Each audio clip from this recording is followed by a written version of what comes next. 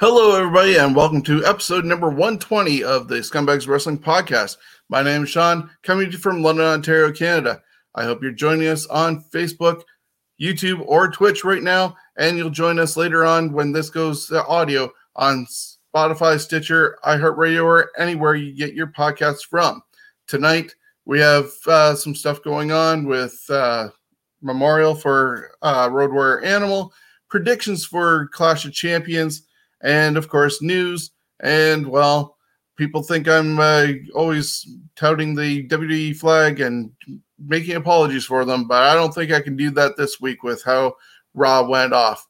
But before we get going on all the stuff, we have a couple of guests this week representing the Ontario Indie Wrestling Podcast Network that we're a part of. And we start off with Adam Haze. How's it going? How's it going, everybody? Doing well. And whereabouts are you hanging out from, Adam? Well, I am from the greatest city in all of Ontario. I am from the Schwa, Oshawa, dramatic pause, Ontario, Canada. Very good. So right now, you told me off air, but you haven't been really doing too much shows right now. But I want to tell our listeners who you are and what you do. Absolutely. So I've been involved with independent wrestling here in Ontario since pretty much July of 2006. I was a ring announcer for a number of different companies throughout Ontario.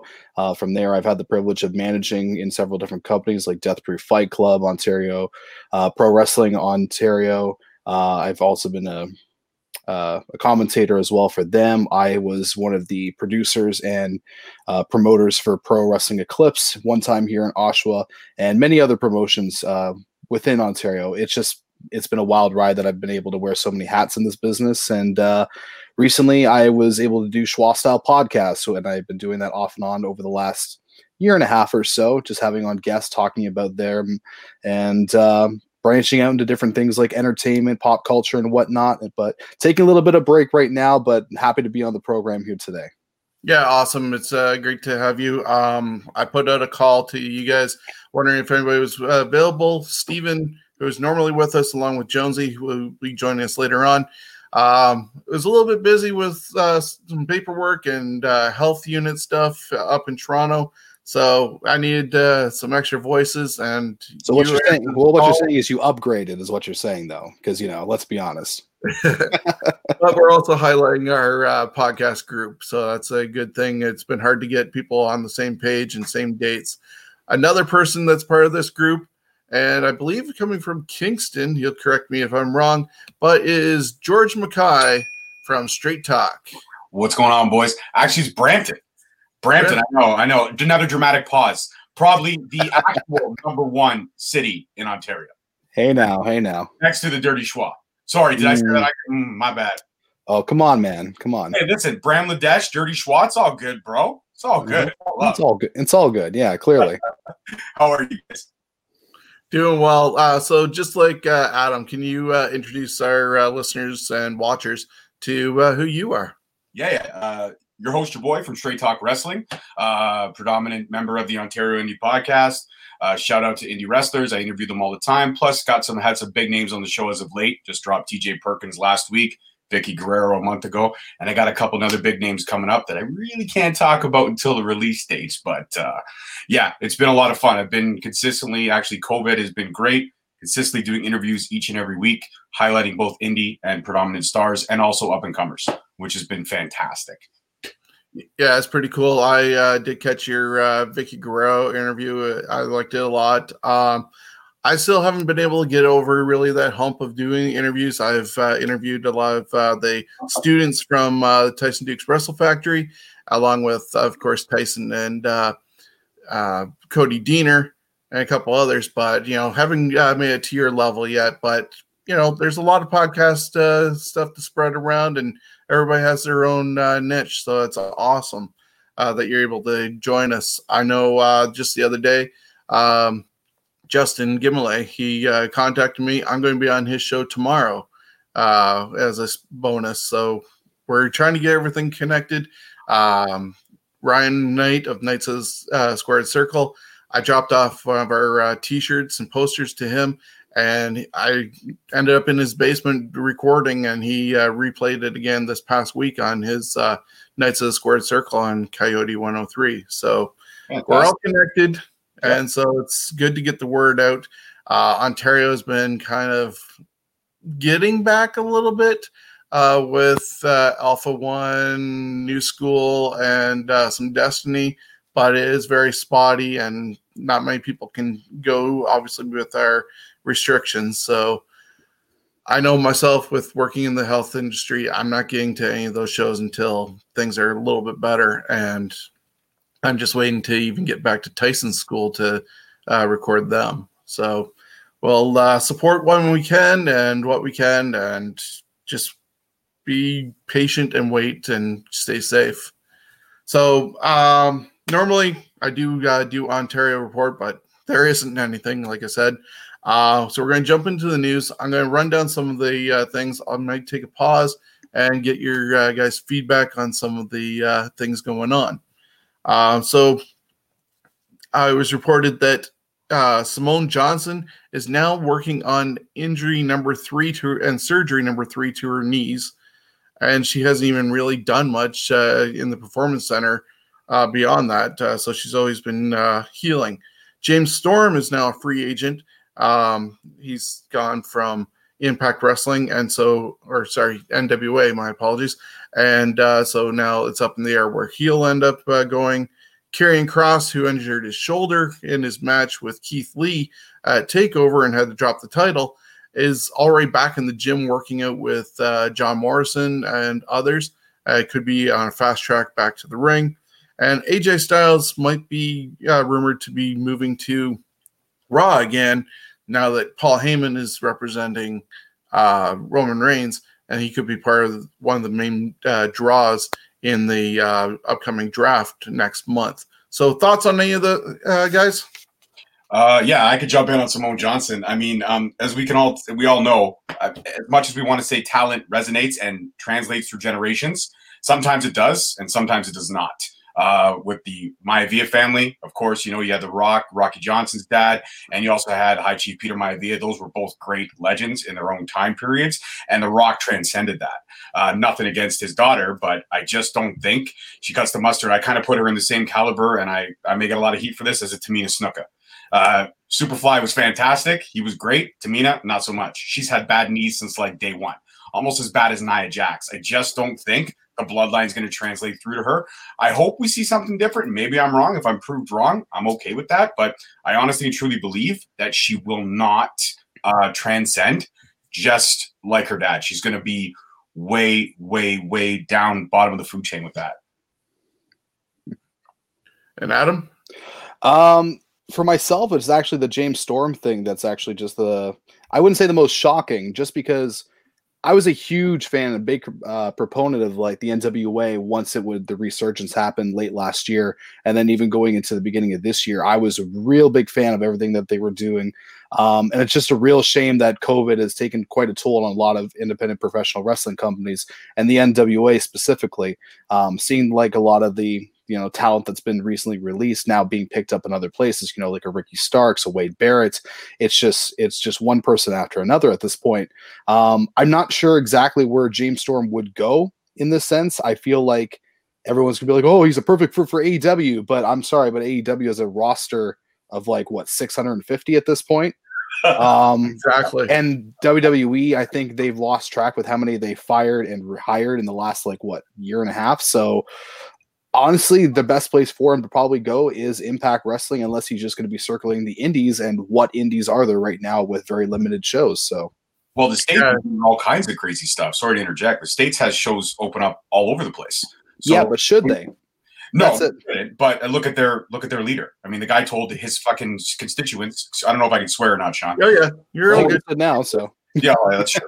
Well, the constituents do drink malaria medication. So, I mean, they do everything half-ass backwards over there. That's 100% true. I honestly think he would fit. I agree with you, Adam. He'll fit very well in Impact. I definitely see him playing a major role in the X Division for a little bit, then jumping to the heavyweight side of things. Maybe they might even mash him up together with a tag team. We all know how mashed-up tag teams tend to have some success. But also, as we all know, if you listen to my show, I'm a proponent of the guys that come up together. Yeah, I could see him definitely going back to Impact. It would be nice to have that sort of veteran leadership and not just a bunch of pickups from the guys who were let go in April by WWE. That did happen. But if you're looking at what he could do in a AEW or WWE, people are always going to point out to put him back with Robert Roode for beer money, or I've also seen people want him to come to AEW and be teamed up with Hangman Page, because Page needs a new tag team partner since Omega is going to be dumping him. I thought Page was going to rehab. Isn't that not the next angle? My bad. I don't know. Sorry. Anything's possible, especially with like you said, they have like 600 people and they don't know what to do with them. That's why AEW Dark has like 11 matches and everybody's getting lost in the shuffle. Mm-hmm. So that's what happens when you have an oversaturation of talent, and that's the truth. I mean, even talking about NWA, Thunder Rosa. I mean, they're lending their talent out, their champions out. And I had her on the show. She was very excited about being with NWA. She was very excited about what was going to happen with her title run, all the storylines that were going to mix over there. They were working on the angle with her and Marty Bell. They were also working on the angle with Melina, and it never came to fruition because COVID kind of stonewalled and stopped everything. So I honestly and truly believe, like Adam said, the roster's just oversaturated, and it seems they keep bringing in people that are purposely going to take shots at the WWE, yet the WWE has not returned any of these shots. There's hearsay, but there hasn't really been factual. Like Miro, the best man, whatever the frick his name is now, he came out right away. Like the best man of who? Like, is he going to be the best man at Cody and Brandy's like 10-year wedding anniversary? Is that what's going to happen? I'm not sure. Like, I don't understand. Instantly put into an angle with another guy and a bride. Like, that's what happened as his own wife left him for Bobby Lashley. Like, dude, it's just annoying to see stuff like that. And meanwhile, we've said it numerous times on this show, and Steven usually goes off on a real tirade. Yeah, I've heard him. when it's allowed to talk about AEW, but they came out saying we're going to be sports oriented, more realistic, and all this other stuff that they guaranteed, and they're doing the reverse. They're living, trying to honor Dusty Rhodes because, God forbid, anything of his gets tarnished in the past. So Cody's getting to relive that.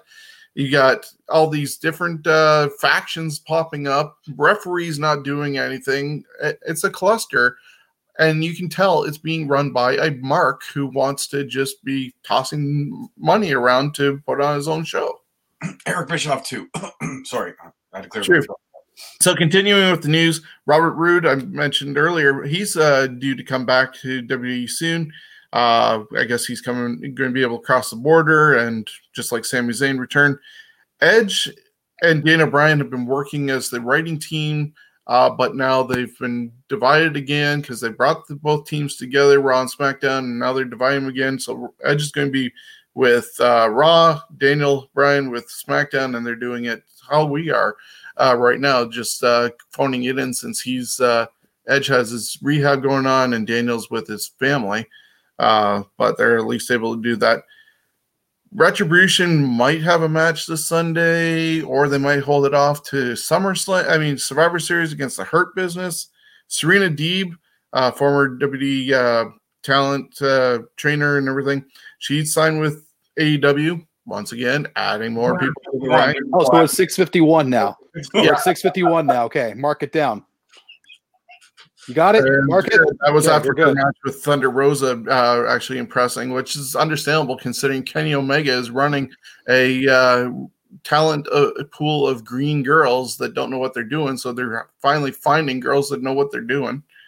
There's talk that Harry Smith might be coming to NXT UK. Could be as far as late as December, depending on what his contract status with MLW is. That would be a very good get for NXT UK. A wonderful get for them. Just to have like someone with their experience and just that type of name recognition backstage or whatever, just working with their talent that they have, that'd be phenomenal. Even his size and going against maybe a Walter.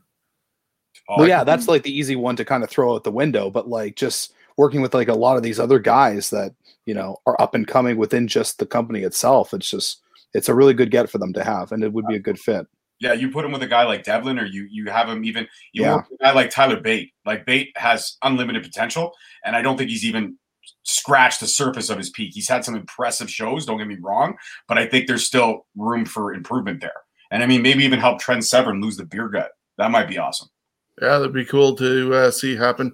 WWE getting into the wine business, and they have Undertaker 30-year celebration bottles, and Jonesy is in the background. Just is that like death in a bottle? Because I mean, it's the Undertaker. I don't. Yeah, it's a moment for 30 years. It should be in the shape of an urn. Let's be honest. That'd be cool. That's true. Yeah. And the Ultimate Warrior one should literally come running at you in the liquor store and shake to buy it. There should be like a little sound Here's the machine. As soon as you version pop of the the- cork, it goes dun dun dun dun dun dun dun. Yes. What the hell? Just run around your backyard with that. Yeah. I don't know if it's going to be wine. It's going to be something else if it makes You know it's over $100 a bottle, right? Yeah, $100 for like 2 bottles, and you can mix and match or something like that. And the for Warrior 2. bottles, they're going to have different corks in them and stuff like that. But is this a good idea for them doing? No, I think that the one thing they should do though is if they were to like give everybody a wine, Steve Austin should be a boxed wine because he's kind of like a down to earth beer man. So make it a boxed wine, or even put wine in cans so people can just smash them together. But you have to wear white when you do that. You have to wear white so that you can get it all over your shit. You know what? They've come up with some pretty dumb ideas over the years. You know what? And this could be their little like homage to, you know, the whole little bit of the bubbly of their own version of that, you know. So yeah, that was something that came up to me was thinking, oh, you know, Jericho's doing his wine, so here's his champagne, so here's this. Yeah, you know, in WWE's version, in WWE's version, it's anything you can do, we can do bigger, right? So not better, just bigger. Yeah. So for $100 a bottle for 2 bottles, count me out. Count me out. I'll go to the Metro across the street from my house and buy 3 bottles for $8. I'm good. There you go. So Roman Reigns, I guess, has mentioned that he's going to be doing a little bit of a change now that he's the tribal king. So I guess maybe he won't be wearing the flak jacket anymore, but still wearing the pants. That's what he's saying. He's getting rid of the jacket, and he'll have his tattoos all out and stuff like that. Do you think it makes any difference, or should he do more than just get rid of the flak jacket? I'm excited to talk about the flak jacket actually because I was a big negative on that, and then when he came up with the one that looked like a long-haired Michael Jordan, that one I absolutely just flat out hated and disgusted me. And everything about the character itself has been very confusing up to this point. The one thing I've always said, even in my early days when I was talking straight WWE before I branched out in the interviews, was that he needs to go heel and he needs to be with a guy like Heyman because he does better when he's not on the mic. They finally did it. Took like 3 years to get to that point. I'm excited for it, but I don't think what you wear doesn't matter. You know what? If you want to go back to old school stuff, go back to the spandex shorts you used to wear in OVW. Like I don't care what you wear. Just go out to the ring and do your job. And maybe do your job well for a change. Just a small amount would be awesome. So my only problem is at the moment with this whole potential heel change that he's doing, is Heyman enough? Because he's standing in the ring at the end of SmackDown proclaiming, "This is my yard, this is my island," and everything. You're the champion. Of course it is. How are you a heel? Now, of course, if he ends up destroying his cousin in no time, and maybe that starts making him doing more heel tactics, but you know, he's coming out, signing a contract, and won the title just by hitting his move. Is that a heel thing? Damn right it is. Absolutely it is. I'm sorry, but like I've been one of the biggest proponents of Roman Reigns since coming back, as this has been one of the best versions of Roman Reigns that I have seen since probably the Shield original breakup with Seth Rollins. I'm really digging the whole thing with Paul Heyman right now. It's not making me want to like him because he's a heel, as what the biggest trap that a lot of heels nowadays happen to have, that everyone hates the babyface because, oh, he's just being a smarmy babyface. And everyone likes the cool heel because everyone wants to be Stone Cold friggin' Steve Austin. But no, it's Roman Reigns just doing his own thing with Paul Heyman, and it's great. They're doing their own little... If this got a little bit more time, probably before COVID started and was running throughout COVID, this would be one of the most popular things that 2020 would have, probably, would be Roman Reigns in this heel turn. Kind of like the whole thing with Bayley and Sasha Banks, the whole thing with Drew actually having a pretty good, successful championship title reign, for the most part. There's just certain things that COVID was able to help escalate and make them even better because they didn't have a crowd around them. I think that if Roman Reigns didn't have a crowd around him with Paul Heyman in this atmosphere and this type of, environment, he would be getting over much more bigger as a heel, and it would just make his stake in the company even a lot higher. I do like the fact that he is with Paul Heyman because Paul Heyman was such an antagonist beforehand, but you also look at 30 years history of Paul Heyman with that family, going back to being a manager of the Samoan SWAT team. And so he does have that history with them that they can bring along for the ride. And I actually do see potentially both Usos joining.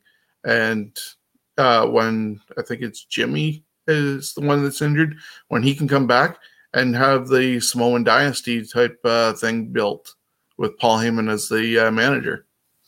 I don't think you're wrong in that. I think you're definitely on the right train of thought. But let's just be honest here. The one thing that you discussed earlier, you actually mentioned, Shawn, was that is he gonna destroy his cousin? 100%. Anybody that thinks that Jimmy or Jay, I think it's Jay, right? Jay going in there and having any kind of a standing chance against him, this is a flat out squash match. This is just to show pure dominance in Roman Reigns, in the character, show everybody that family or non-family, he's going to run through you like he's always proclaimed. So this will be an actual chance for him to fully plant a flag there and say, this is my yard, this is my island, and I'm going to show you by completely decimating my family. And then you're probably right, that'll cause something to come back. I mean, if I'm wrong, I'm wrong, but this is a flat-out squash match. I don't see this being the most entertaining match at Clash of Champions. I see it being 10 minutes flat, maybe 12, and it's over. See, we want that to happen. It should happen that way, but let's be honest. Just because you said it, it's not going to happen. Because I said it, so because I put it out in the universe, it's not going to happen? Well, that's the rule of thumb. If you put something out in the universe, it means it's not going to happen. Okay, fine. I take it back. Jimmy's going to win the title in 3 minutes. There we go. All right, there we go. We'll save that for George said, and I quote, Jey Uso in 3 minutes, new world champion. Perfect. So, yeah, just to finish up some of the stuff that also is leading into our reviews of the last couple shows. CM Punk insulted the guys from Retribution with the name Slapjack and made it look like his mask was made from a paper plate. And both Slapjack and T-Bar were able to get back at him, especially with T-Bar mentioning the fact that they're going to be more successful than he was as a leader of the Nexus. So they at least remember that and burned, because I guess Punk did, before everybody got revealed, hint that he was going to be the leader of Retribution just to troll people and everything. And so they kind of got him back on that. Ryback is apparently going to return to the ring. Where do you think he'll go? If the NWA was still running. Sorry, go ahead. To the dumpster behind McDonald's. any McDonald's. Yeah. Anyway. Just find his local McDonald's and jump in. Right in. Yeah.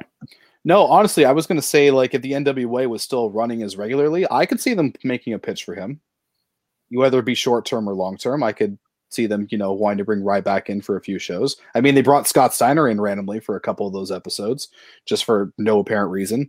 And especially if they wanted to bring him as a heater behind, like, what Damien Sandow was doing his little thing with that. Like, that would have been fantastic. I could have got behind that. Yeah, that would have worked. Well, why don't we just make him the 652nd roster member of AEW? No, that goes to Gerald Briscoe, who is apparently going to be joining them. Oh. So, yeah. WD Battlegrounds has had some screenshots that have been pointed out interesting. They, I guess, solved the one with Tessa Blanchard, but I guess other screenshots include CM Punk, Cody Rhodes, and Ted DiBiase Jr. So, really, is he still floating around? No, he's gotten, I guess, sued or something by the government for tax evasion or something like that. I don't know. Definitely not. Everyone has a price. Don't. Yeah. But I guess there's one of those screenshots that's cartooned like how Tessa's was, but it's of Cody and Ted tagging, and there was also like CM Punk pinning John Cena as a how to make a pin.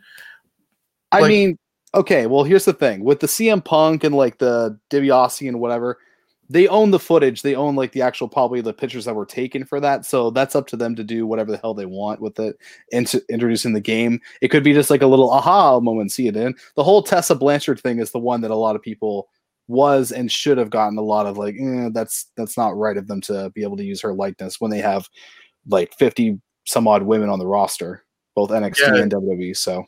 And made it seem as though is she coming in, which people want that to happen, but they use. Do they though? Who knows? At least it'd be something exciting, a little bit of shake up there. I don't see her going to AEW, even though her dad's there, because of what Tony Khan has said about how the different racial things, like the Hogans aren't even allowed to be there and whatever. So she'd have to do possibly some public apology, even though she's denied what she was accused of, before she'd get hired by Tony Khan, or that'd make him a hypocrite. Speaking of AEW and trademarks and stuff like that, Cody is still looking to get trademarks of his dad, and still got denied using the American Dream, the Match Beyond, and Slamboree. So he's trying to get all those things that his dad created just to save sort of the legacy of Dusty. Meanwhile, I don't think WWE's ever really tarnished it since he worked for them. Yes, WWE made fun of him with the polka dots and Virgil and Akeem the African Dream. But after he came... Hey, Akeem was awesome. You shut your mouth, all right? Oh, I love Akeem. That man could dance circles out of all three of us. I'm just saying. Especially George. He can't dance. That too. You got rhythm. You got that one move at the dance bar, and I know in Brampton it's my move, and I stay in my space. That's my move. I stay in my space. Okay. Oh, you do. It's not unusual. Okay, yeah. Very nice. Well, he clearly was a slap in Dusty Rhodes' face to have the African Dream. Oh, so was the Nacho Man. Yeah. Like WWE does that with their older talent all the time. But I think Cody, I thought the whole point of AEW was to carve out a new legacy. Why are you going back? That's the head scratcher. You've already done something. You've got a steamroll. You beat NXT in the ratings.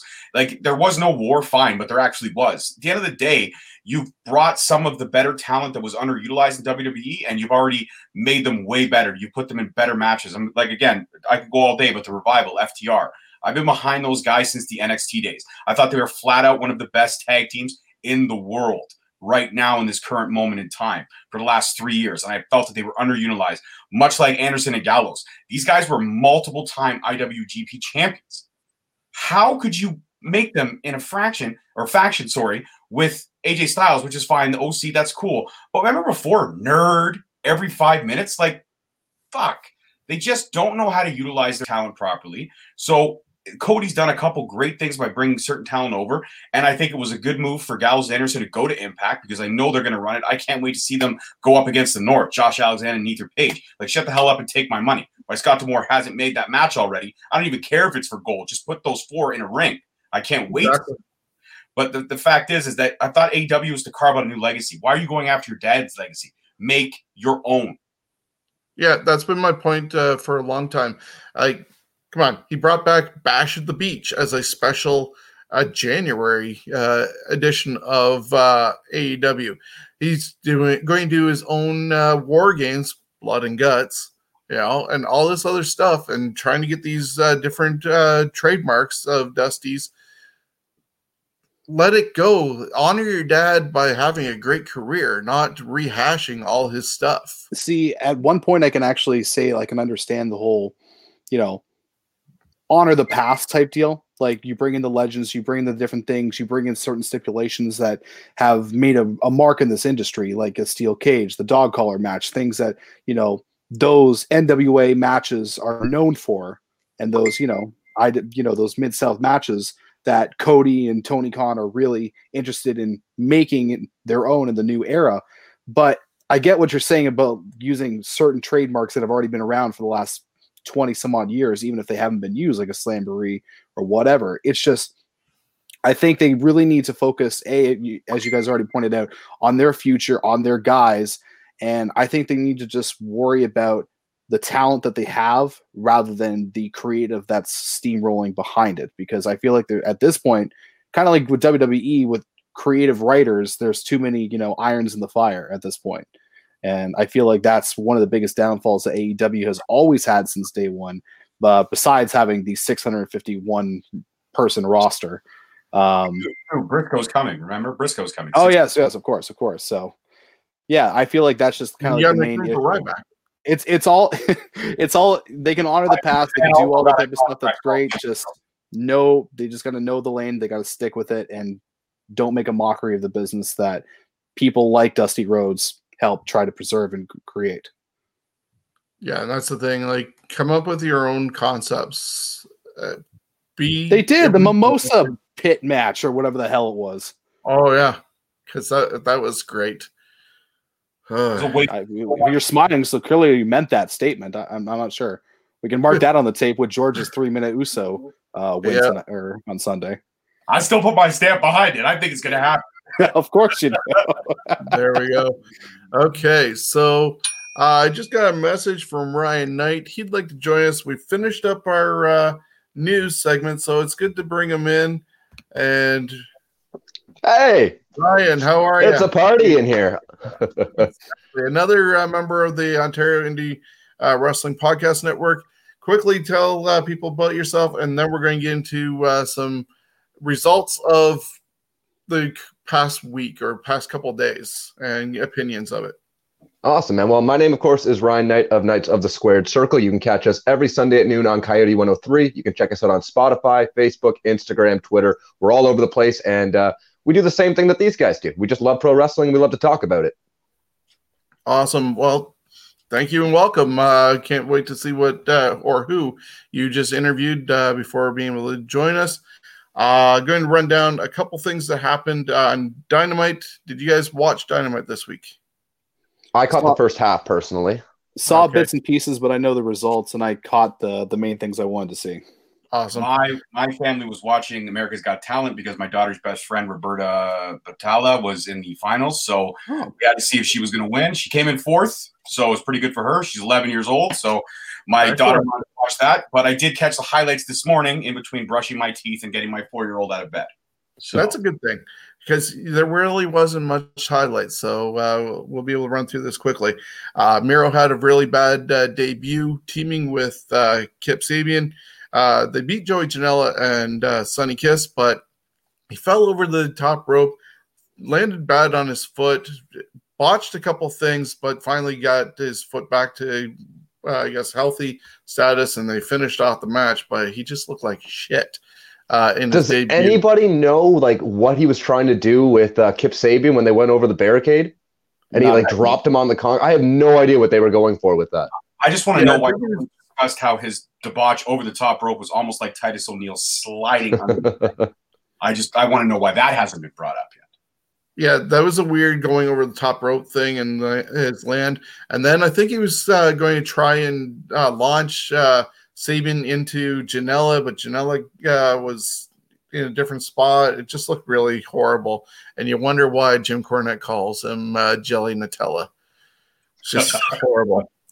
Eddie Kingston cut a promo because he's now into the main event since Lance Archer got COVID and he's out. The whole 6-man tag got thrown to the curb. Hangman Page beat Evil Uno. Stu Grayson also wasn't around, so I'm wondering if he possibly caught something too. Omega was on commentary, and they're still teasing that whole split up, but we're friends. I don't know. They're going to eventually clash. Brody Lee beat Orange Cassidy. Cody Rhodes returned with a darker hair and more aggression. And later on, Brody challenged Cody to a dog collar match, which is probably going to happen at the anniversary show on October 14th if Cody accepts next week. There was a bunch of talking segments, though, which is not like AEW normally, but Matt Hardy came out with Private Party. Inner Circle ended up interjecting themselves.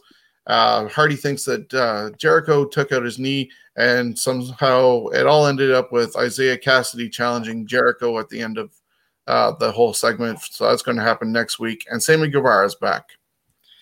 FTR then had a talking segment, and they're going to do a 20-minute Brush with Greatness segment, I guess, maybe every week. But, of course, we got told the TNT title would be defended every week. So I don't know if they know what they're doing on that one.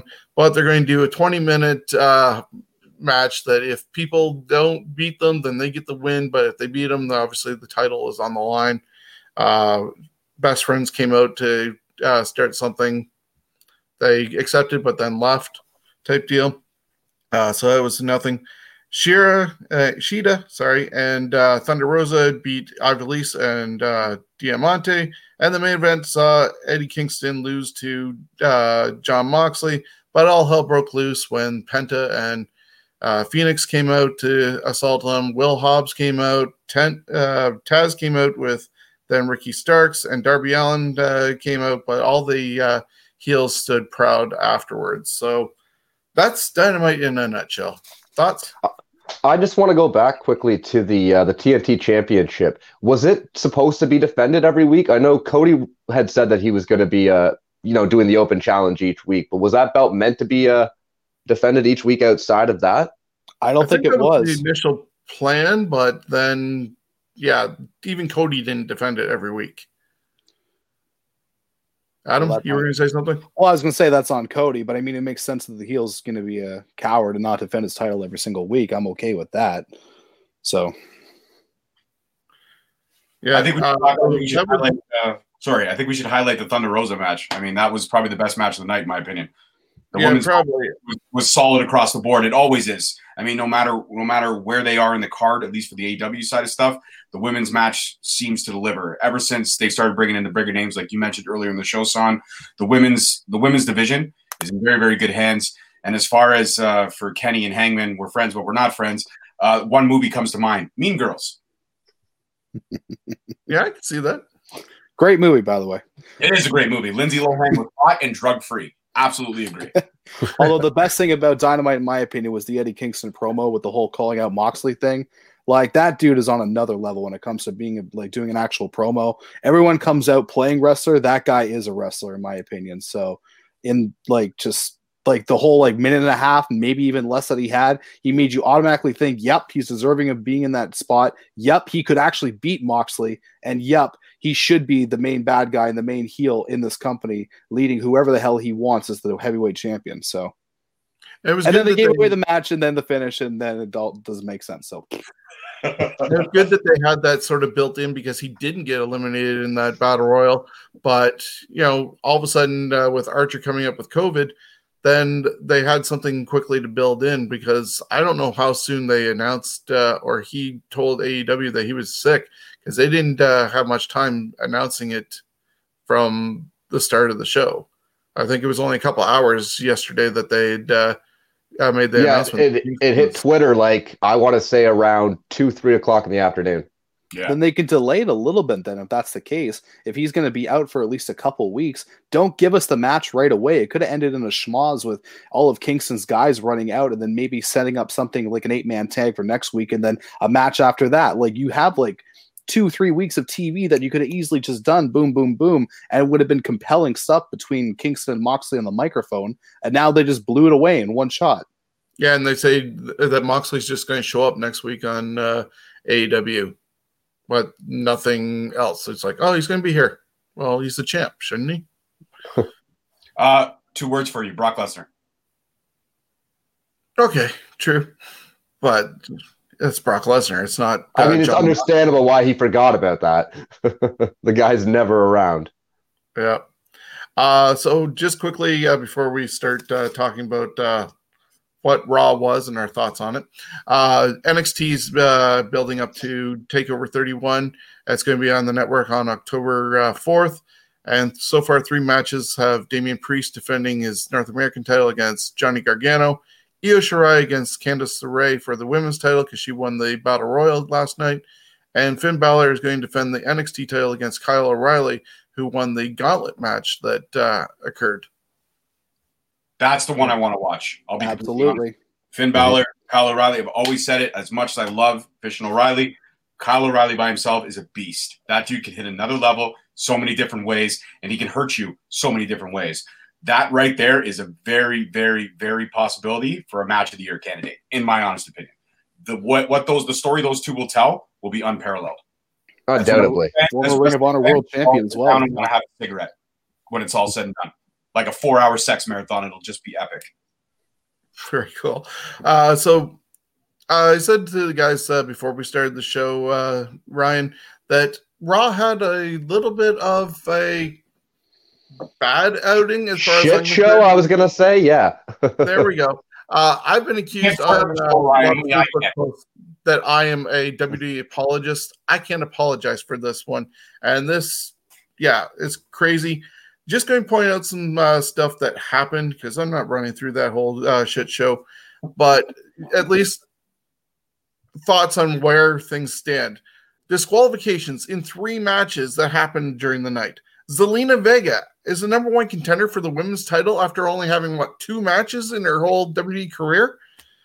Peyton Royce and Billie Kay, they're split up from the Iconics, but they can still be friends in each other's corner. Why bother splitting them up? Andrade and Garza are still a team after multiple breakups and still getting tag team title shots since WrestleMania. Like, this is at least their 8th attempt, and they've had, 1 win by, I think, a disqualification going on. Trash TV with the Mysterio family. The Hurt Business. Are they heels? Are they faces? Like, going against Retribution, they're faces. Going against Apollo and Ricochet, they're heels. Make up your melon. And, of course, there's Retribution that they now have contracts, even though they were destroying the place. So, hey, be a hooligan and we'll give you some money. Their names, Teabag, Mace, and Slapjack. God only knows what Mia Yim and Mercedes Martinez are going to end up having. You mean T-Bar, not Teabag? Yeah. I was waiting for somebody to say it. I started laughing when he said Teabag. Okay. Thank you, Adam. Okay. You're welcome. God, I don't know what we watched before the show, but it was I thought he was going to roll into, making fun of the names by going with more than that. Like saying Teabag and... whatever, and then you just kept going with the normal names. I'm like, oh, Mr. Flub. Yeah, go figure. But, he's going to end up with a move like Earthquake to finish, and they'll be calling that the Teabag. But calling other wrestlers whores for accepting the money that you just signed a contract for. So what's your problem? No, ixnay. We don't talk about that. Oh, yeah. How can you sign a contract when you already have a contract? Exactly. But they're not who they think they are. No, it's because we're dumb, guys. You got to remember, we as wrestling fans are dumb, and they can just do everything, and we just understand. It just makes sense. And then they hotshot. That makes so much more sense. Thank you. Right? Okay. Yeah, we just have to be dumb as wrestling fans, and we'll be all right. Gotcha. I forgot the frying pan this morning. I'm supposed to. It said, if you watch our product, hit yourself once in the head per day. Forgot. My bad. Throw out the anti-drug commercial from the 90s. This is your brain. This is your brain on drugs. Yeah. Yeah. And then it would follow up by Ica Pro, Dumb and Dumber. Yeah. And then, of course, they get told that they have contracts and can do whatever they want. But in the main event, it looked like Slapjack ended up tapping to the... You almost said Slapnut. Teabag and Slapnut. For sure. Man. But Jarrett's back there. I mean, he could be working creative. So. Exactly. He's tapping out to that hurt lock. I mean, the full Nelson. The referee looks like he's acknowledging it, and Lashley gets poked in the eye. I thought, and the disqualification supposedly happens. I thought they could do whatever they want. Well, better a poke in the eye than a teabag. You know what I mean? True. So it's so crazy. And then, of course, the 50-50 booking or non-finishes with Keith Lee, because we bring him in, put him in main event areas, but we can't defeat him, but he can't defeat anybody else, so we have non-finishes. Have at it, guys. What heads or tails do you make of this? All right. First of all, I'm going to say it out loud. I love the look of Retribution. You gotta be fucking kidding me, man. Really? No. Here, I was saying this to my friends. I'm joking. I'm joking for the record. what I was saying before to my friends about this, who have joined me, by the way, at schwastyle.podbean.com when we were doing Schwastyle podcast, silly plug right there, was the fact that if this was almost, I can't believe I'm going to say if it was like something, if it was almost like Aces and Eights, in the sense like they were fully masked, we didn't know who they were, we didn't know anything about them, we couldn't clearly tell it was Mia Yim, we couldn't clearly tell it was Dynamite Dijak or Dijakovic or whatever the hell his NXT WWE name is. If we didn't know all that type of stuff, and it was just these guys in the hoods, and they had to give these guys nicknames so the announcers could, describe who this person is, who that person is. Okay, sure, that's fine. And then one by one, they're getting unmasked as these random people, and then they are given their WWE NXT names, whatever. Like, oh, under the hood, oh my God, it's Mia Yim. Oh, that was that person all along. Sure, I'm completely behind that 100%. But going with the whole, Mad Max meets Nexus meets whatever thing, it seems so staged, except for Dion Madden or Dio, whatever his name is, the former commentator for Monday Night Raw. He actually looks pretty cool, but everyone else just looks horrific. Like Mia Yim, like trying to act all badass while pulling up her mask every 5 seconds. Like just, I don't know. Like it has potential. Don't get me wrong, but I feel like it's automatically just going to be shit on because of what they're going to do with it. I have to disagree with you. It had potential. It 100% had potential. No, I agree.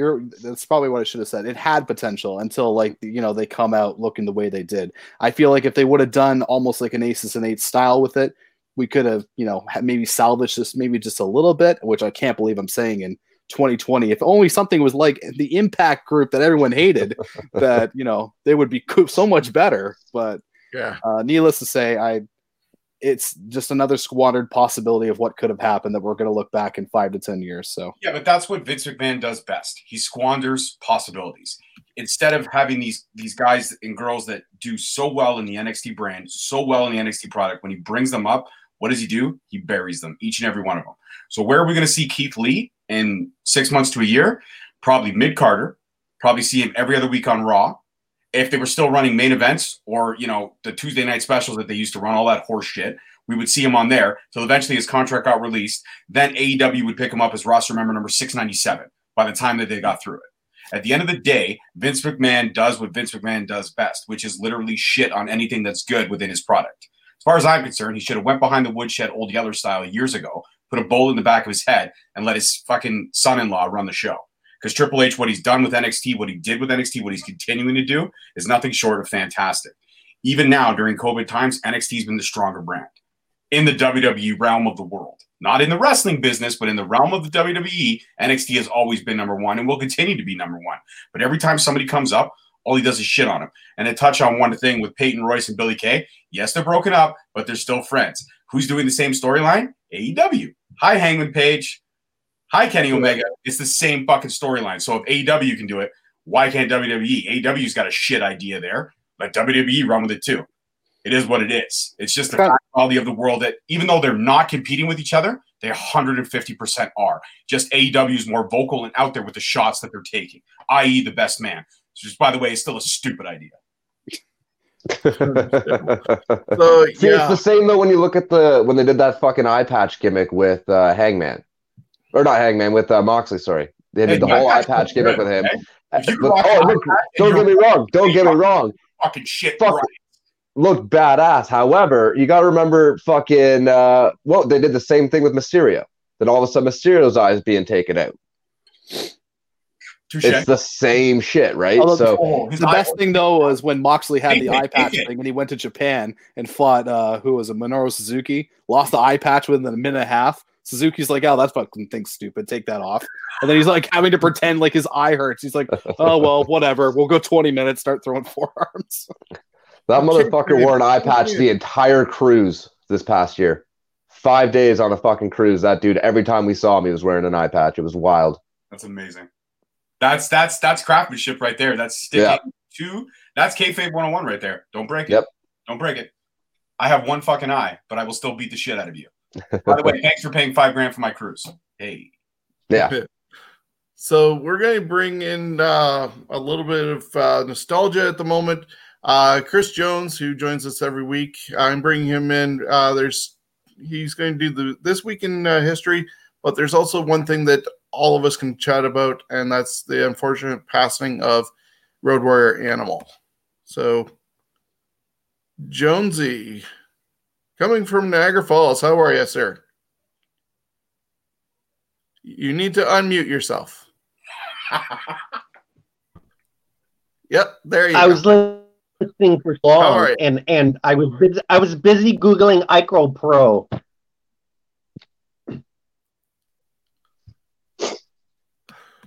Oh, good.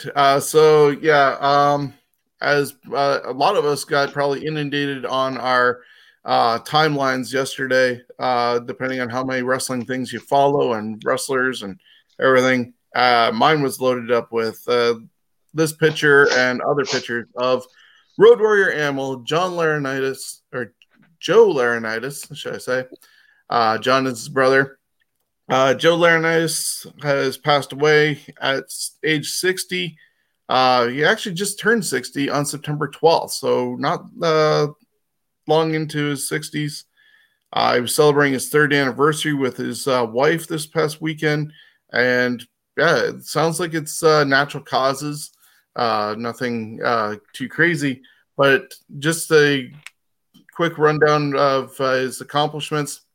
He started in 1982 as a singles wrestler, wasn't going anywhere fast, then ended up meeting up with Hawk. I think they both bounced in the same bars and everything, and they got paired up with Ellering in 83. They worked in Japan, Jim Crockett Promotions, AEW, or AWA, WCW, WWF, WWE, and TNA. Over 20 tag team titles around the world, just with Hawk himself, 2 more with Road Warrior Power, and of course, unfortunately, Heidenreich. He was part of this past season's Dark Side of the Ring. He is in the WWE Hall of Fame in 2011 and the NWA Hall of Fame in 2012, and they were part of the PWA Tag Team of the Year in 83, 84, 85, and 88. So that's a long history of Joe Laurinaitis. He is the brother of John Laurinaitis, which most people remember as the surfer dude in the Dynamic Dudes, along with the general manager for Raw. He's also backstage talent relations. But Joe was also the step uncle, I guess, of the Bella twins. So father? Because he married their mom? John Laurinaitis married John's mom. Yeah, John. Yeah. Listen, the Bellas. John's also very much alive. Yeah, John is alive. Bella's mom's been around like the Bellas. Okay, she's been with a few backstage correspondents. Yeah. So, yeah.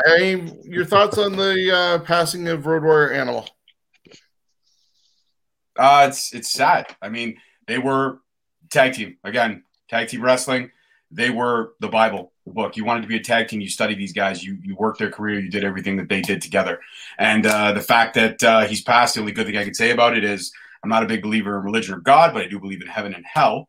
They're both definitely, hopefully, upstairs with the lives that they've led. And they're wrestling now for the, the heavenly tag team championships, if you will. But yeah, it sucks. I mean, anytime somebody goes, especially if it's natural causes, it hurts even more, especially at that. I mean, that's not old. That's not old at all. I mean, you're only in your 60s. That's still a lot of years left on this planet. And it's just unfortunate. It sucks. And my condolences to the whole Laurinaitis family and whoever's sleeping with the Bella's mom. Jonesy, your thoughts on passing of Animal? It's a bummer. I grew up watching him in that, seeing him live a few times. I'm not heartbroken over it, but I for Halloween I might paint my face that way. There you go. Adam or Ryan, your thoughts? I mean, I think George and Jonesy summed it up pretty well. Obviously, my condolences to the family. It's a massive loss to the wrestling world. yeah, there's really not much else to say about it aside from just it's a shock. I mean, everybody was absolutely shocked by that yesterday. I don't think any of us expected to see that while scrolling our timeline. And it's a testament too, because it's weird that that's how we find out about all these things now. You know, we scroll through our timeline, and all of a sudden it's 40 pictures of the animal, and you're thinking, okay, what the hell happened? And then you got to find out whether or not it's actually true. And unfortunately, yeah, again, just a tragedy all around. Yeah, absolutely. As a kid growing up in, as a diehard WWF fan at the time, like Demolition was always my team, still is my favorite tag team of all time. So when I heard rumblings of like the Legion of Doom coming in, I'm like, who are these Demolition imposters? What the hell is this all? Didn't know who the hell these guys were or whatever. It's not until like a few years later, when I got a little bit smart to the business that I, did my research and really realized, oh, they're the original ones. Okay, good to know. But I remember my friends always playing, wrestling with like our, wrestling buddies with the Hulk Hogans and all that type of stuff. And my friend always wanted to be Legion of Doom. I'm like, let's be Demolition. He's like, no, I want to be Legion of Doom. I want to be Hawk. You could be Animal. I'm like, why do I got to be Animal? Because he's like, well, you're the bulkier of the two. I'm like, oh, you're calling me fat. Got it. Good to know.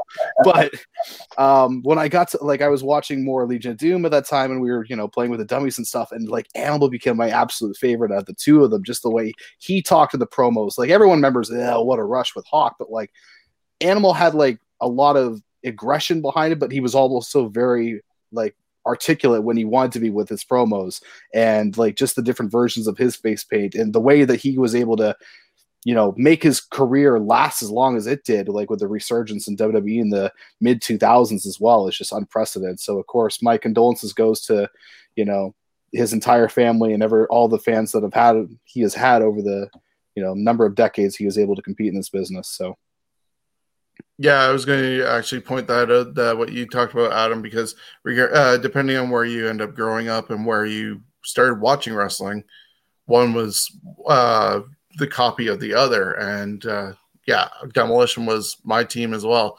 in '88 when I saw them beat Strikeforce and everything. And then, of course, in '90, here comes Hawk and Animal. But yeah, you realize that they were around longer. They're going to have a legacy either way in the business, and a lot of teams and future tag teams are going to be inspired by the work of the Road Warriors. So condolences to the family, and that will go over to Jonsey. You guys can take a quick drink break, whatever you need, and we're going to do. I think it's about 5 minutes. He's going to need for this week in history. Wait, catering's down the hall to the left, right? Just making sure. Okay, perfect. Hey, get back here. George, don't you eat all the mozzarella sticks. I swear to God. I'm a jalapeno poppers guy, okay? Relax. Where the hell did you send me? You went down the rabbit hole.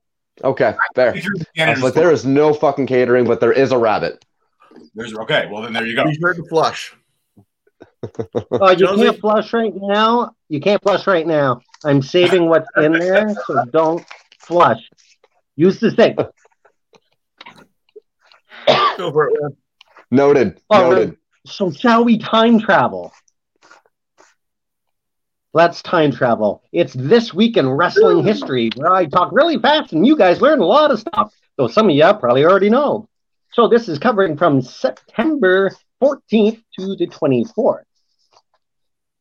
So September 18th, 64 years ago, Moolah won a 13-woman battle royal to win the big-hated NWA Women's Belt. She would hold that belt for all but 2 months for 28 years until NWA broke away from WWF. Moolah would then be declared the WWF Women's Champion. 38 years ago, after losing to Bob Backlund, Jimmy Snuka, to the crowd's surprise, shook Bobby's hand and cemented his good guy turn. Not Bobby. Who wrote that? Oh, that was me. Shucka Bra. 30 years ago, Saturday Night's Main Event was filmed on this day, marking the 28th edition. Rick Martel blinded Jake Roberts with his cologne, Arrogance, on the Brother Love Show. Dusty Rhodes Boy, also on that show, got teased and back clotheslined at ringside while Savage beat his ass in the ring. 26 years ago, Paul Bro 94 happened. It was the final appearance of the Dragon as he was fired via FedEx just a few days later. Team Rhodes, Nasty Boys, Dusty, and Dustin defeated the Stud Stable, Funk Anderson, Colonel Robert Parker, and Bunkhouse Buck in the Fall Brawl main event. 25 years ago, the American males, Bagwell and Scotty Riggs, won the WCW tag belts from Harlem Heat. 20 years ago, Raw's War left the USA Network, but would earn in a few years. And 11 years ago, Ultimate Warrior's court case against the WWE for damages to his ego over comments made by the company in the DVD Self-Destruction of the Ultimate Warrior were dismissed by courts in Arizona, and Warrior had to pay the WWE court fees of $19,000. Way to go, Warriors. 6 years ago, Bobby Roode defeated Bobby Lashley to win the TNA heavyweight belt. Now on to September 19th. 27 years ago, WCW presented Fall Brawl 93. Lord Steven Regal defeated Ricky Steamboat to win the TV title. The Nasty Boys defeated Arn Anderson to win the tag titles. Stink, Davey Boy, Dustin, and the Crapmaster defeated Sid Hader and Harlem Heat in the War Games match. 21 years ago saw the final pay-per-view of Taz as a full-time performer with ECW. He signed with WWE 3 days later. And on that show, Mike Awesome defeated Masato Tanaka and Taz to win the ECW World Belt. 16 years ago, New Jack missed his own first retirement show because he had an outstanding warrant in New York. 12 years ago, ROH presented Driven 2008.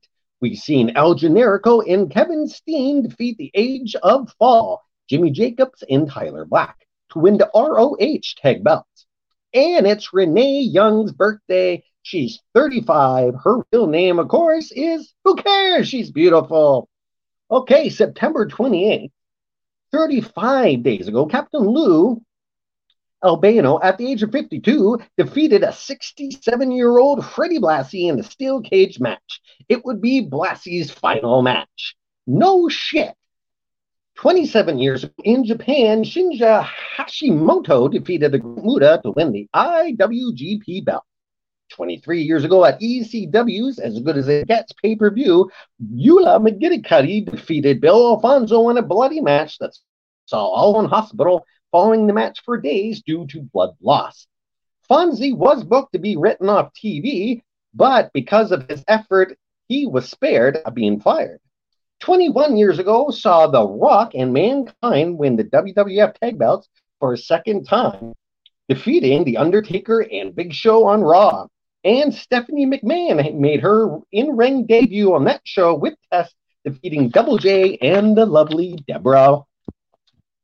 16 years ago, Gene Snitsky delivers It Wasn't My Fault for the first time. This stemmed from Snitsky hitting Kane with a car and causing Lita to get hurt in having a miscarriage. Classy. And Christy Hemme wins the 2004 Diva Search and 250 Shamoulis. 9 days ago, Matt Hardy is arrested in North Carolina after police found anabolic steroids and ecstasy in his home. And a happy birthday to Joel Gertner. He's 45. Gertner managed the Dudleys and did play-by-play for ECW. Scott Hudson is 56. And a happy birthday to Arn Anderson. The Enforcer is 62. September 21st. Hulk Hogan defeats the $1 Million Man at Saturday Night Main Event 23. 21 years ago, Triple H wrestled a record 5 times on SmackDown to get a shot at the title. The New Age Outlaws defeated The Rock and saw Connection for the tag belts, and Ken Shamrock had his last match in WWF, losing to Chris Jericho in a first blood match.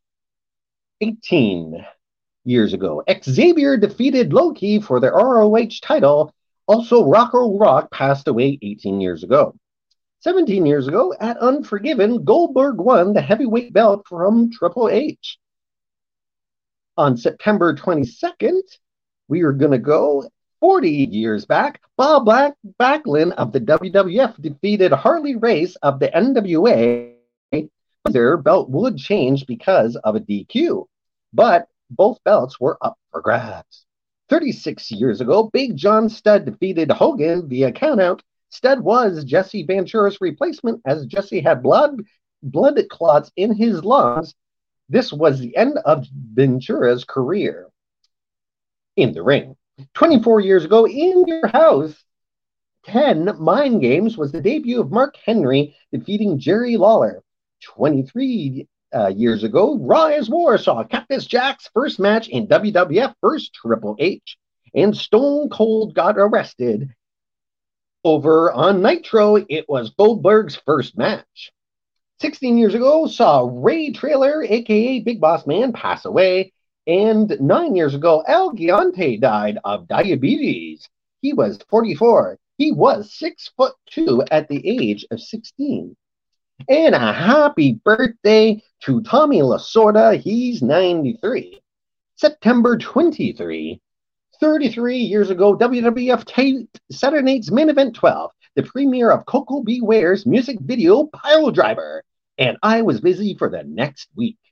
And the Mega Powers were born with the handshake of awesomeness. 25 years ago, Steve Austin makes his ECW debut as the Stevester, mocking Hulk Hogan. 24 years ago, the Public Enemy defeated Harlem Heat to win the WCW tag belts. 19 years ago, WWF Unforgiven happened. Christian defeated Edge to win the IC belt. Rhino defeated Tajiri to win the US. And Kurt Angle defeated Austin by submission. And this would be the 103rd birthday of El Santo. He is credited with popularizing wrestling in Mexico.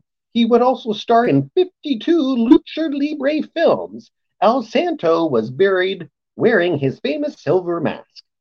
And a happy birthday to Matt Hardy. He's 46 and not in jail. 8 years ago, IRS helped Ted DiBiase Jr. with his taxes. And September 24th, 36 years ago, in London, Ontario, saw the IC belt change hands for the first time in Canada. Greg Valentine defeated Tito Santana. Of note, Tito was injured going into the match. And 30 years ago, saw Herb Abrams' WWF tape their first show. Happy birthday, UWF, that makes more sense now. And a happy birthday to Stephanie McMahon Levesque. She's 44. And that is what happened many years ago. A lot of this stuff makes me feel a little bit old. When you say 25 years ago, Steve Austin made his ECW debut. Holy shit, that was 25 years ago. So, guys, any thoughts on some of those moments in history that you remember and stand out to you? I mean, I just personally love the segue between steroids and ecstasy and then a happy birthday. That was one of my favorite segues I've ever seen. The history of our great sport, absolutely. I was dying laughter on that one. That was great. You know what? The IC title changing hands in Canada for the first time. I mean, I love how you had to mention that Tito Santana was injured. I mean, still Greg Valentine's a better wrestler, but whatever. It's all good. It's all good. Well, they tried to have a rematch about almost 20 years later. Actually, it was more than 20 years later. It was at the London Gardens, but it wasn't called that at the time. And they held a wrestling show there. In fact, Shawn was there. And I think Maloney was there too. And I can't remember who took Tito's place for that match, but it was supposed to be a rematch of that match in that same arena years ago. Nice. One of the early on memories that you were talking about at first was the infamous Brother Love segment with the arrogance in the eyes of Jake the Snake Roberts. That WrestleMania 7 to me is like still one of my favorite WrestleManias of all time, and the blindfold match between Martel and Jake is, in my opinion, still absolutely great storytelling and phenomenal. And just like the whole acting of Jake Roberts getting, miss in the eye, can't see, another eye patch almost possible angle. It was absolutely incredible and made you like really think that like something bad had just happened. So especially since he was going after Damien with the arrogance. And the amazing part is that happened in September, as Jonesy mentioned, and it made it all the way to April. That feud did. Now things are done in like 4 weeks. I know, you're amazing. You're like going out there, you're doing a hot shot angle, and then boom, you get beat by John Moxley on the same night. It's amazing. Just whatever. Yeah, and you can also sign 2 contracts for the same company. I know. What? Oh, shit. So we're going to move on to our final segment of this episode, and that is the fact that this Sunday, if we care, WWE is going to have Clash of Champions, and they've changed it from Night of Champions to Clash of the Champions to just Clash of Champions. And I don't know if I'm looking forward to this or not, considering the TV we've seen the last couple of episodes. But then you look at what happened at SummerSlam and Payback, they were decent shows for the pay-per-view. So we'll run down the matches and each give our prediction on what you think is going to happen, and we'll go from there. So we start off with the kickoff show with our number 1 contender, Zelina Vega, challenging Asuka for the Raw Women's Championship. We'll just go around the horn here with Adam. Your thoughts? First of all, the fact that Asuka was on, 2 pay-per-view matches at SummerSlam or whatever the hell it was, and now is on the kickoff show defending a championship, it's kind of bullshit, in my opinion. Zelina Vega is an incredible worker, and she's finally being given an opportunity to get in the ring and show what she can do with a high-caliber athlete like Asuka, and this is what they're going to give her, a kickoff show match that no one's going to care about, and it's going to go 7.5 minutes tops, and then that's it. It's just an absolute waste. I love Asuka, if anyone knows. I'm a huge proponent of hers. So it's just a shame to see her get utilized in this way and Vega to be treated this way in her first, major push outside of being a manager in the WWE. Obviously, this is Asuka's match to win. They're not going to do a title change on a pre-show, so my pick is Asuka.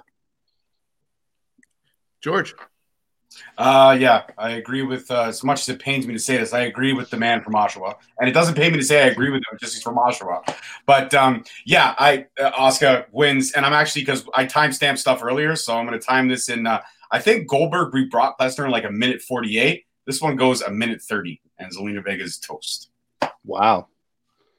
Between that and Jey Uso winning in 3 minutes, this is just... It's going to be an hour-long pay-per-view. You'll be able to enjoy your fucking Sunday. Thank me later. So honestly, what George just said, that pisses me off more now that they're on the kickoff, because you could have easily put that match on the main show and done a minute 30 fucking match. That would have been no problem. So again, I'm picking Asuka. Obviously, I don't see a world where Zelina wins outside of some bullshit. But yeah, I don't know. It's weird. WWE's in a really weird spot right now, so I wouldn't be surprised if Zelina Vega wins. Yeah, I don't see that happening. I don't see it either, but I wouldn't be surprised. Well, what's the old adjective? Anything can happen in the World Wrestling Federation. So I'm just going to say, I don't think it matters when these matches are on anymore, because all it is now is how many matches and content we shove in every week so we can have more crap for our network. That's what it is. It's just pumping it out. Don't give a shit where it is, where it's put. It doesn't matter because people can watch these separately whenever they want. That's why I think nowadays, I don't think it really matters when a match is put on, at least not that, because you don't have to pay extra for this pay-per-view. Hell, wait 15 minutes and you can watch it on YouTube. It's to me, I don't think that matters. What I think really matters is it's not a Clash of the Champions. Unless it's on TBS or on a regular network that I can get with my cable, it's not Clash of the Champions. Stop using old shit just to fill in another. I hate the amount of different pay-per-view names. It is so stupid to have a different name for a pay-per-view, flip-flopping around. So I probably don't have anything after that because I don't really know the matches, but that's what I think of Clash of the Champions. But tell me what you really think, though, Jonesy. Just don't hold back, please. Don't sugarcoat it. Not that table anymore. Okay, so I'm also going to go though with Asuka because it's a pre-show and I don't see it going anywhere just yet. we'll just continue on with some of the other matches. On the main show, we'll go with Bayley defending the SmackDown Women's Championship against Nikki Cross.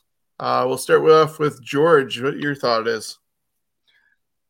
All right, this is a weird one, but I'm going to go ahead and throw this out there. I'm going to say that Nikki Cross wins via interference by Sasha Banks, and this is why I say this, because I think the absolute next SmackDown, Sasha will take the title from Nikki, therefore setting up Sasha to go in as champion to the next pay-per-view Survivor Series against Bayley. The only reason I say that is because that's what WWE does best. And I'm also going to put a timestamp on this match, 8 minutes. And I'm going to say that Sasha comes out and interferes. It either goes Bayley's way, but I'm going to hope and say it goes Nikki Cross's way because she's a fellow Scotsman and I got to rep the country. Don't roll your eyes at me, bro. You live in Oshawa. You don't count. From the great city, of Oshawa, I like to add. I mean, I'm probably going to go with Bayley just because she's on a tear right now. I don't see them taking the belt off of her at the moment. She's got way too much momentum behind her. But, and Nikki, personally, I just don't see her going anywhere. And I think the only way that it would make sense for Nikki to win is, like George said, if Sasha takes the belt off of her right away. Like, that's the only way I could see that making any sort of sense. But, yeah, so I'm going with Bayley. I'm going to Bayley go with, is hot on you. I'm going to go with Nikki picking up the title thanks to some interference on the behalf of Sasha. I don't necessarily agree with George with your thought that Sasha's going to pick up the title immediately. I think they're just going to go off with Nikki defending it probably against Alexa in the future. But this definitely sets up for Hell in a Cell, where it'll be Sasha against Bayley. And sort of like how it was with Warrior and Savage at WrestleMania 7, the tights on the back of Warrior had the title and said it means much more than this. So the title doesn't need anything with Sasha and Bayley with their fight. They're going to go all out in a Hell in a Cell next month, title or not. But I think Nikki's going to get the belt. Adam? I'm going to go with Bayley on this one. You have a couple different factors with the whole Alexa Bliss thing that she's doing with the whole Fiend thing with her relationship with Nikki Cross that has been kind of strained over the last several weeks. And of course you have as you guys mentioned before, the Sasha and Bayley thing. Let's keep one thing in mind when it comes to Sasha Banks, though. She's never successfully defended a championship belt ever, right? She's won it a whole bunch of time, but she's never actually defended a championship belt once. I feel like she's not going to interfere. She would want to have the glory of taking that title from Bayley. And if I was kind of doing like a hot shot booking for this, off the top of my head, I would have her beat Bayley on a SmackDown, shock and awe, whatever. Bayley's like, that's fine, but I want you at Hell in the Cell because I know you've never been able to successfully defend your championship belt. And that's your actual rematch for that. And then it goes into the pressure of Sasha. Can she actually be a champion and defend that championship even just once when Bayley feels like she's got her number and it's inside the cell and it's got all the history and the story behind the cell and in the feud that's been going what seems like, 6.5 years between these two at this point with the off and on this. So, but I'm going to go with Bayley on this one, and then hopefully it leads to Hell in the Cell down the line between these two. I got to interject one quick thing here. Wouldn't it be shock and awe if Sasha actually successfully defended the title at a Hell in a Cell? That would be shock and awe. That's the point, yeah. So she beats Bayley for the title like on a SmackDown, which means her first title defense has to be in Hell in the Cell, which is the added pressure. All right. I like it, Oshawa. I like it. Thank you. Next match. Could be interesting.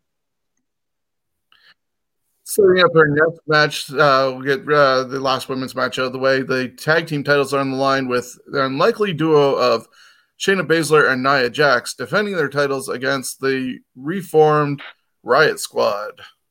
We'll start with Ryan. I mean, it's great to have the Riot Squad back, but I think it's going to be Shayna Baszler and Nia Jax. You can't mess with that dominant duo. They're building those guys to be, or those women, to be way too ridiculously powerful. Shayna Baszler, I think, is going to have an insanely massive push coming her way once more. But right now she's going to be mid-carded for a while, but she'll be doing that again at the top with the championship belts. She's not losing. I'm going to go the other way and say that Riot Squad pick it up. They're one of the only women's tag teams at the moment on the main roster. They can always go down to NXT and try and defend the titles there and at least do something.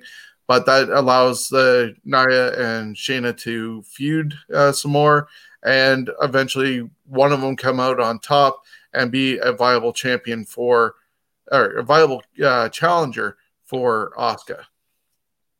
Adam? I don't see them breaking up the team anytime soon. Can we do just a quick favor, though? Can you bring that graphic up again just real fast? Is it possible? I wasn't sure if you had Shayna Baszler up there, if that was Robert Patterson from the Batman trailer for a second, with the amount of black eyeliner around her eyes. I just had to make sure. I didn't know if you photoshopped in. I was going to say wonderful job.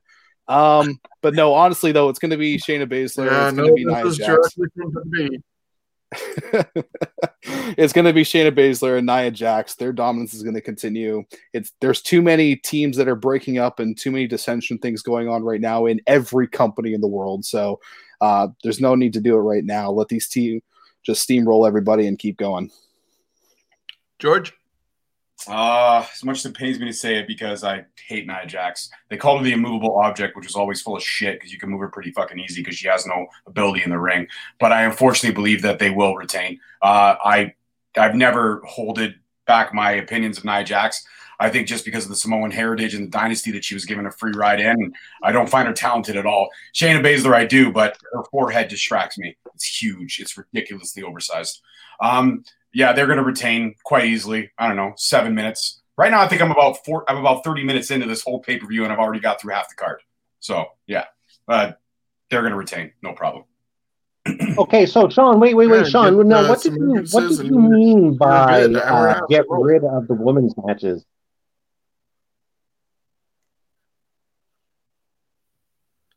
No, we're going to get through them. There's 3 women's matches to talk about. Yeah, but there are people too. You could have spread them out throughout, the show. I'm not touching this one. They will be. Jonesy, you on your own, buddy. Nope. The SmackDown Tag Team titles will be on the line as Cesaro and Shinsuke Nakamura defend against Lucha House Party. I just think there's something going to happen, unfortunately, with Lucha House Party. One of them is going to break off, and Cesaro and Nakamura are going to retain. Adam? You got to unmute yourself there, Oshawa. Unmute yourself. There you go. Sorry, I wanted to pull a Jonesy or whatever to see if anyone was paying attention. This is Nakamura and Cesaro all day long. Lucha House Party, great athletes, good talents, not anywhere near the caliber of Claudio and Nakamura. So I'm definitely gonna have to go with those two, regardless of whatever storyline it is. I can't go against Nakamura in any way. So they've got too much calibility.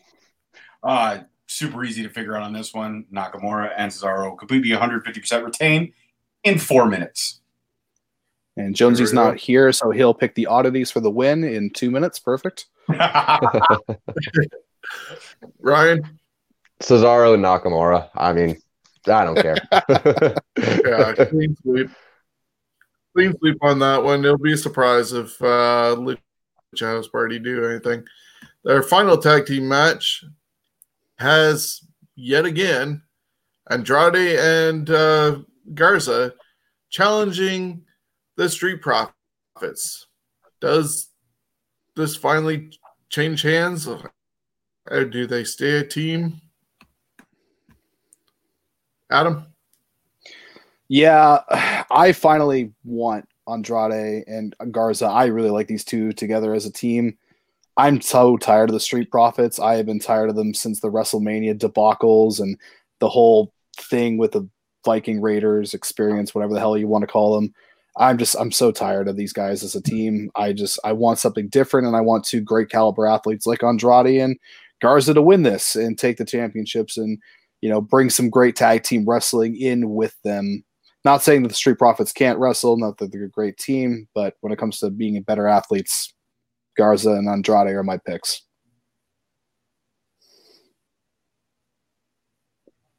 George? It's cut and dry here on this one. I do think Andrade and Garza take it. And, it's not a surprise that you're sick and tired of the Street Profits because it's just another insanely racist idea by an insanely racist old white man. Just going to throw that out there.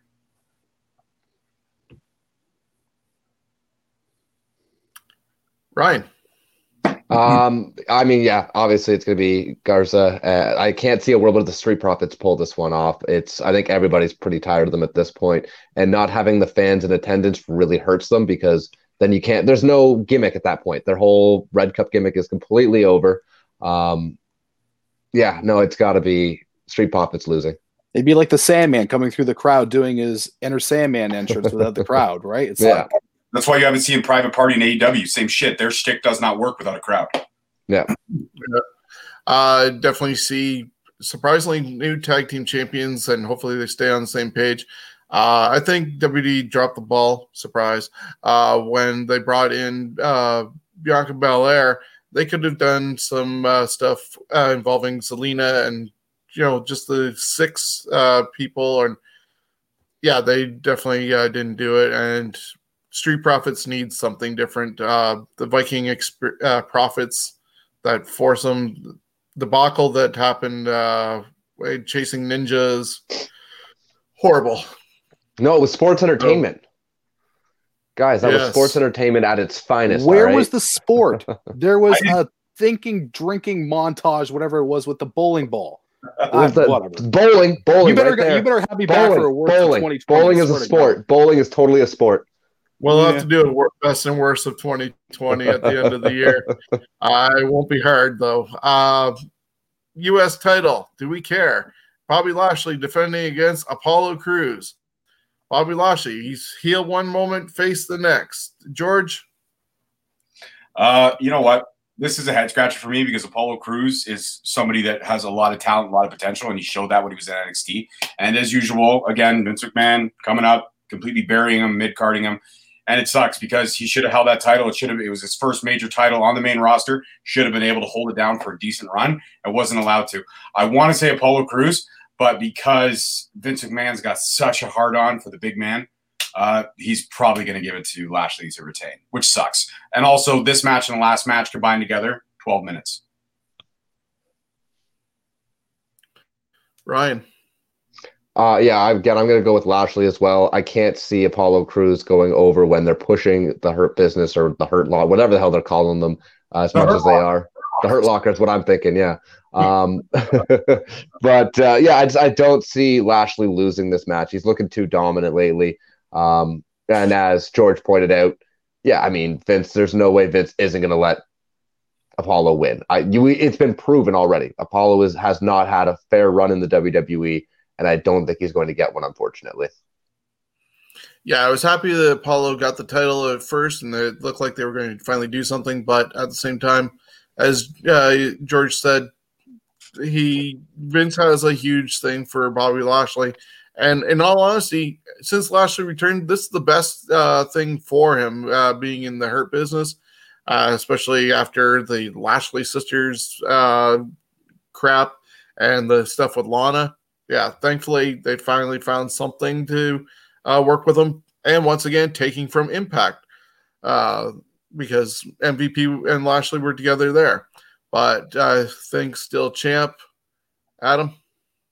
Yeah, this isn't a surprise. Lashley retains this match, retains the title, rather.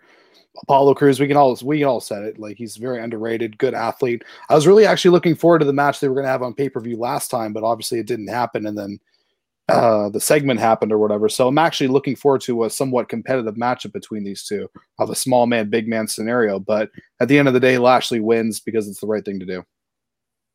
So that brings us to the last 3 matches, 3 of the bigger matches, I'd say, of the whole card. And somewhat like Shawn Michaels and Razor Ramon, who's the real Intercontinental Champion? Well, 2 guys claim that they are, and the third one wants to have the title. It's going to be a ladder match. Jeff Hardy, Sami Zayn, both want say they're the champion, and AJ wants the belt. Who's climbing the ladder and taking it home? Ryan.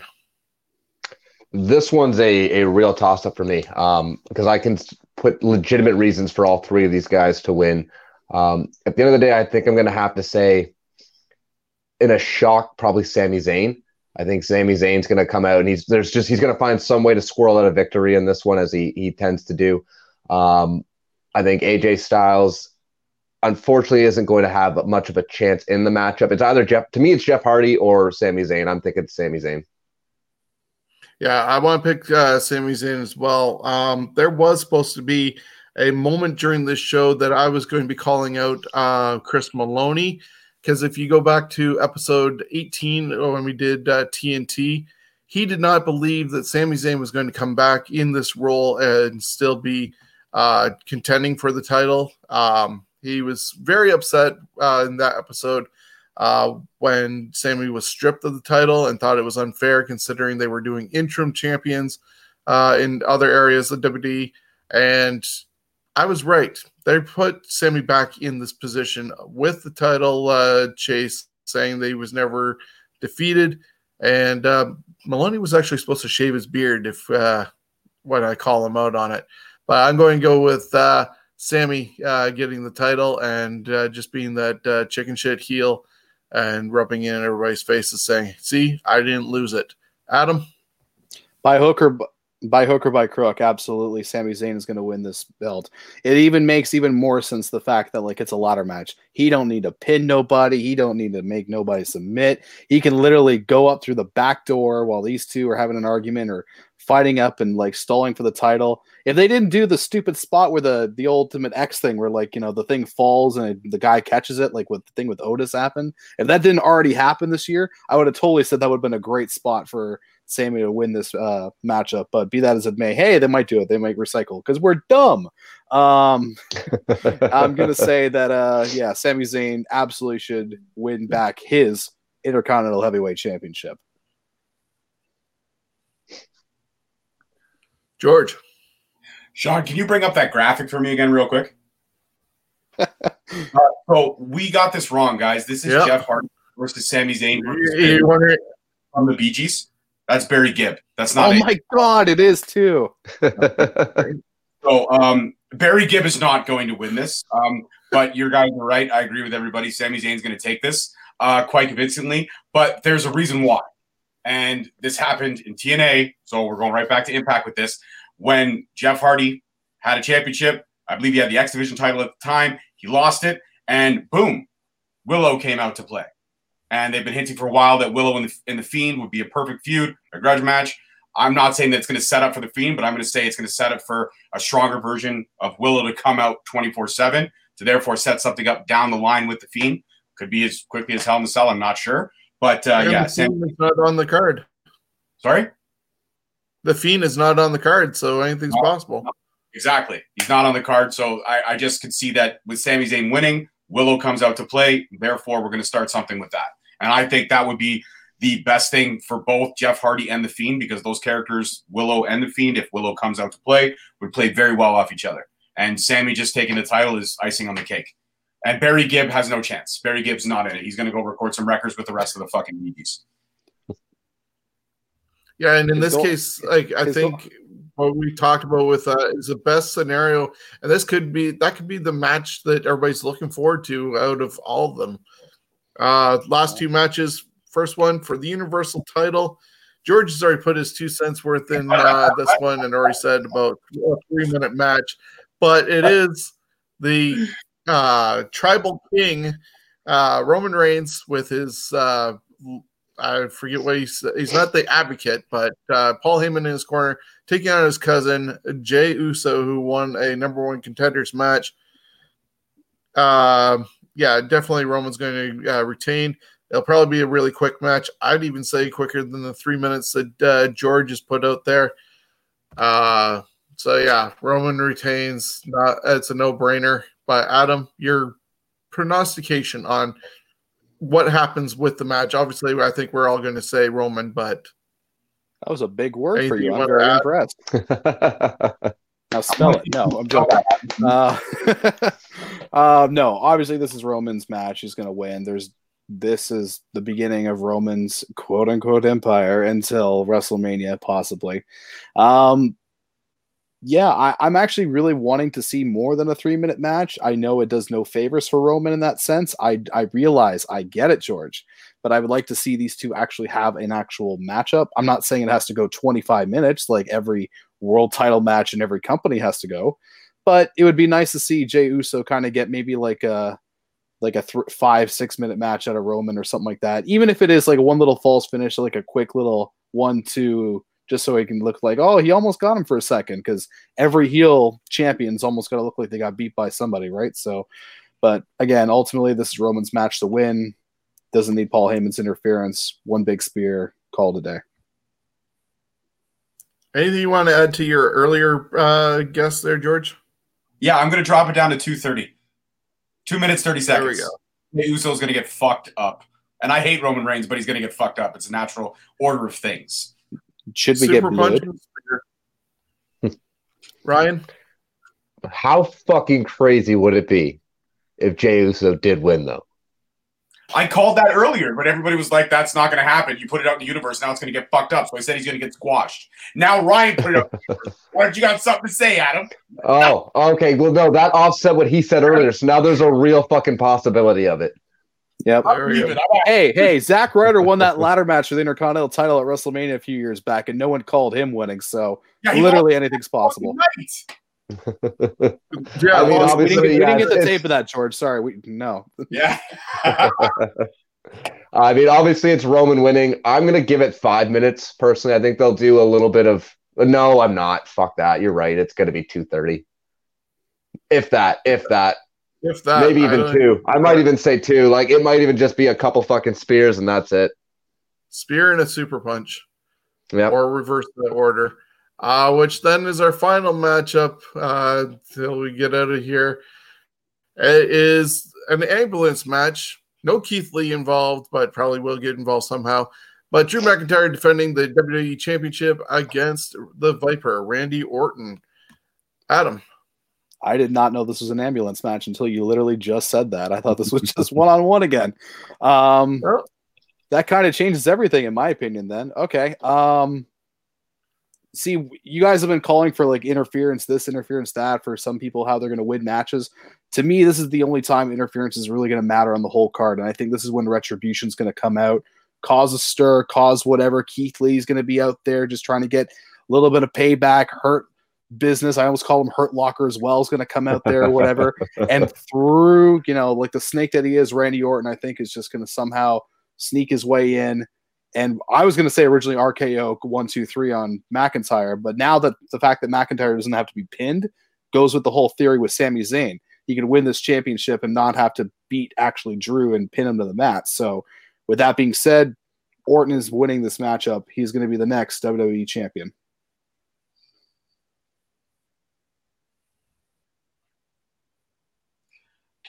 You know what, George?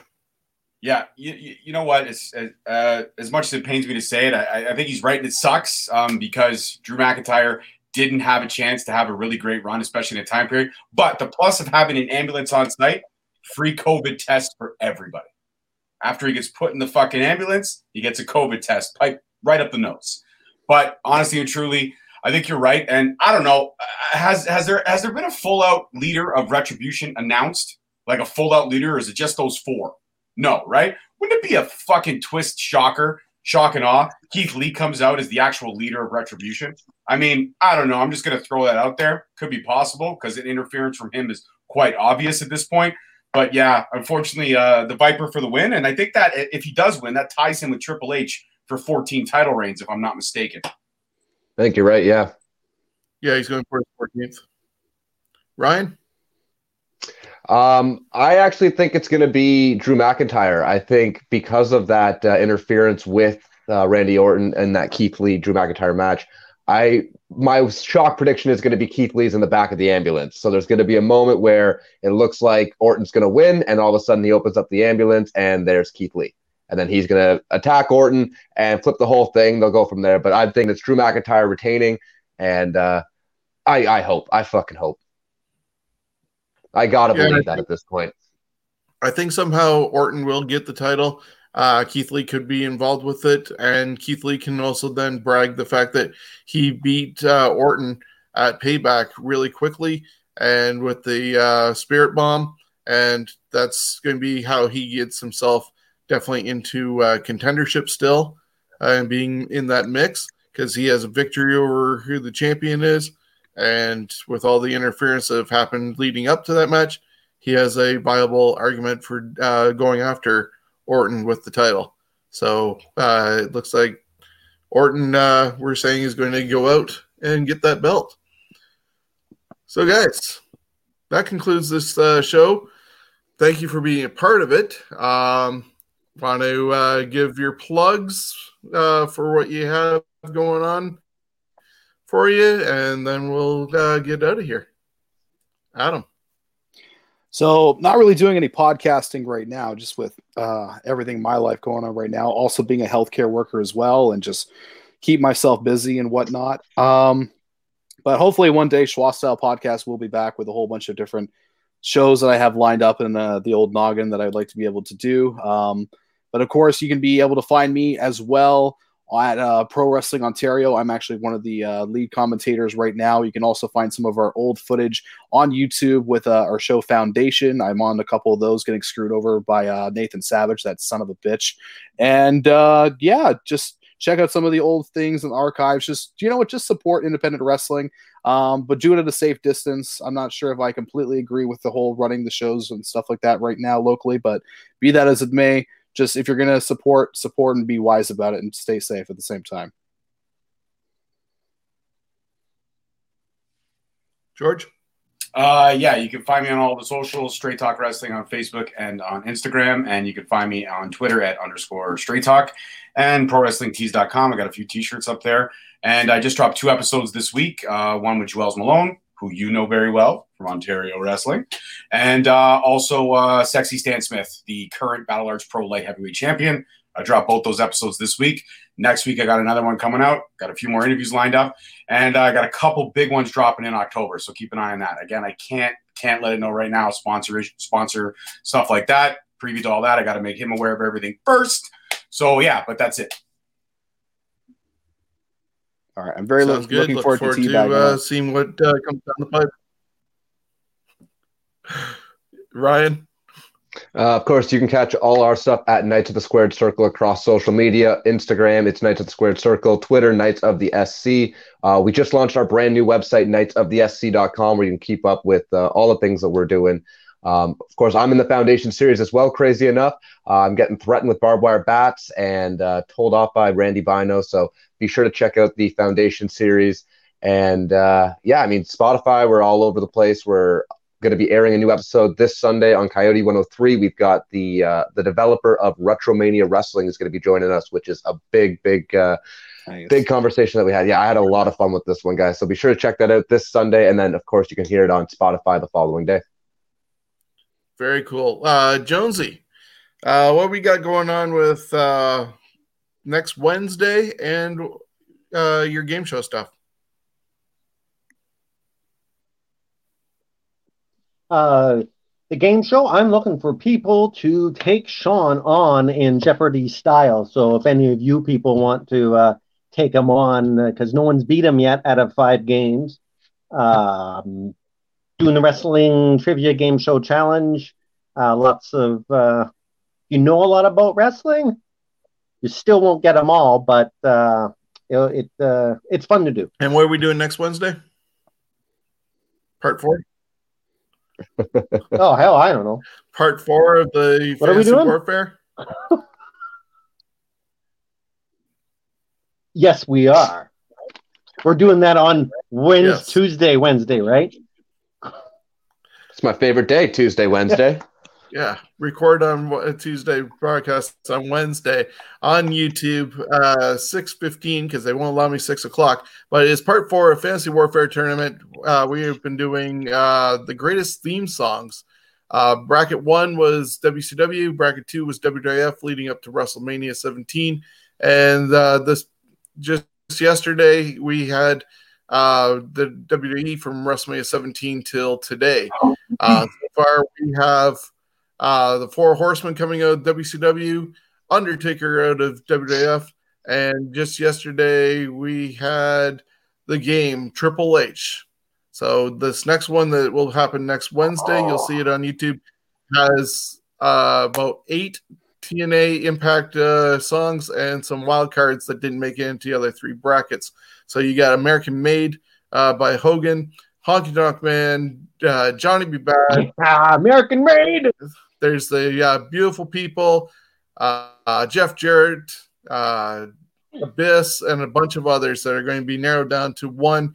And then next week, October 1st, we'll do the final 4 during a Scumbags Wrestling podcast and see who comes out as the greatest theme song. So if anybody else wants to join us in future episodes, we definitely welcome that. If you have a theme that you would like to share with us, please send me a line at scumbagswrestling@gmail.com. And that's what we got going on between that show and this show. Thank you guys for being a part of it. We will see you next Thursday with results from the G1, any news going on, and of course, Clash of Champions happening this Sunday on WWE Network. So until then, have a good one, and we'll talk off the air. You know what Tyson, Tarek, Brett, and Jody Threat has in common? They all support Scumbags Wrestling. And if you buy this poster or shirt, all the money goes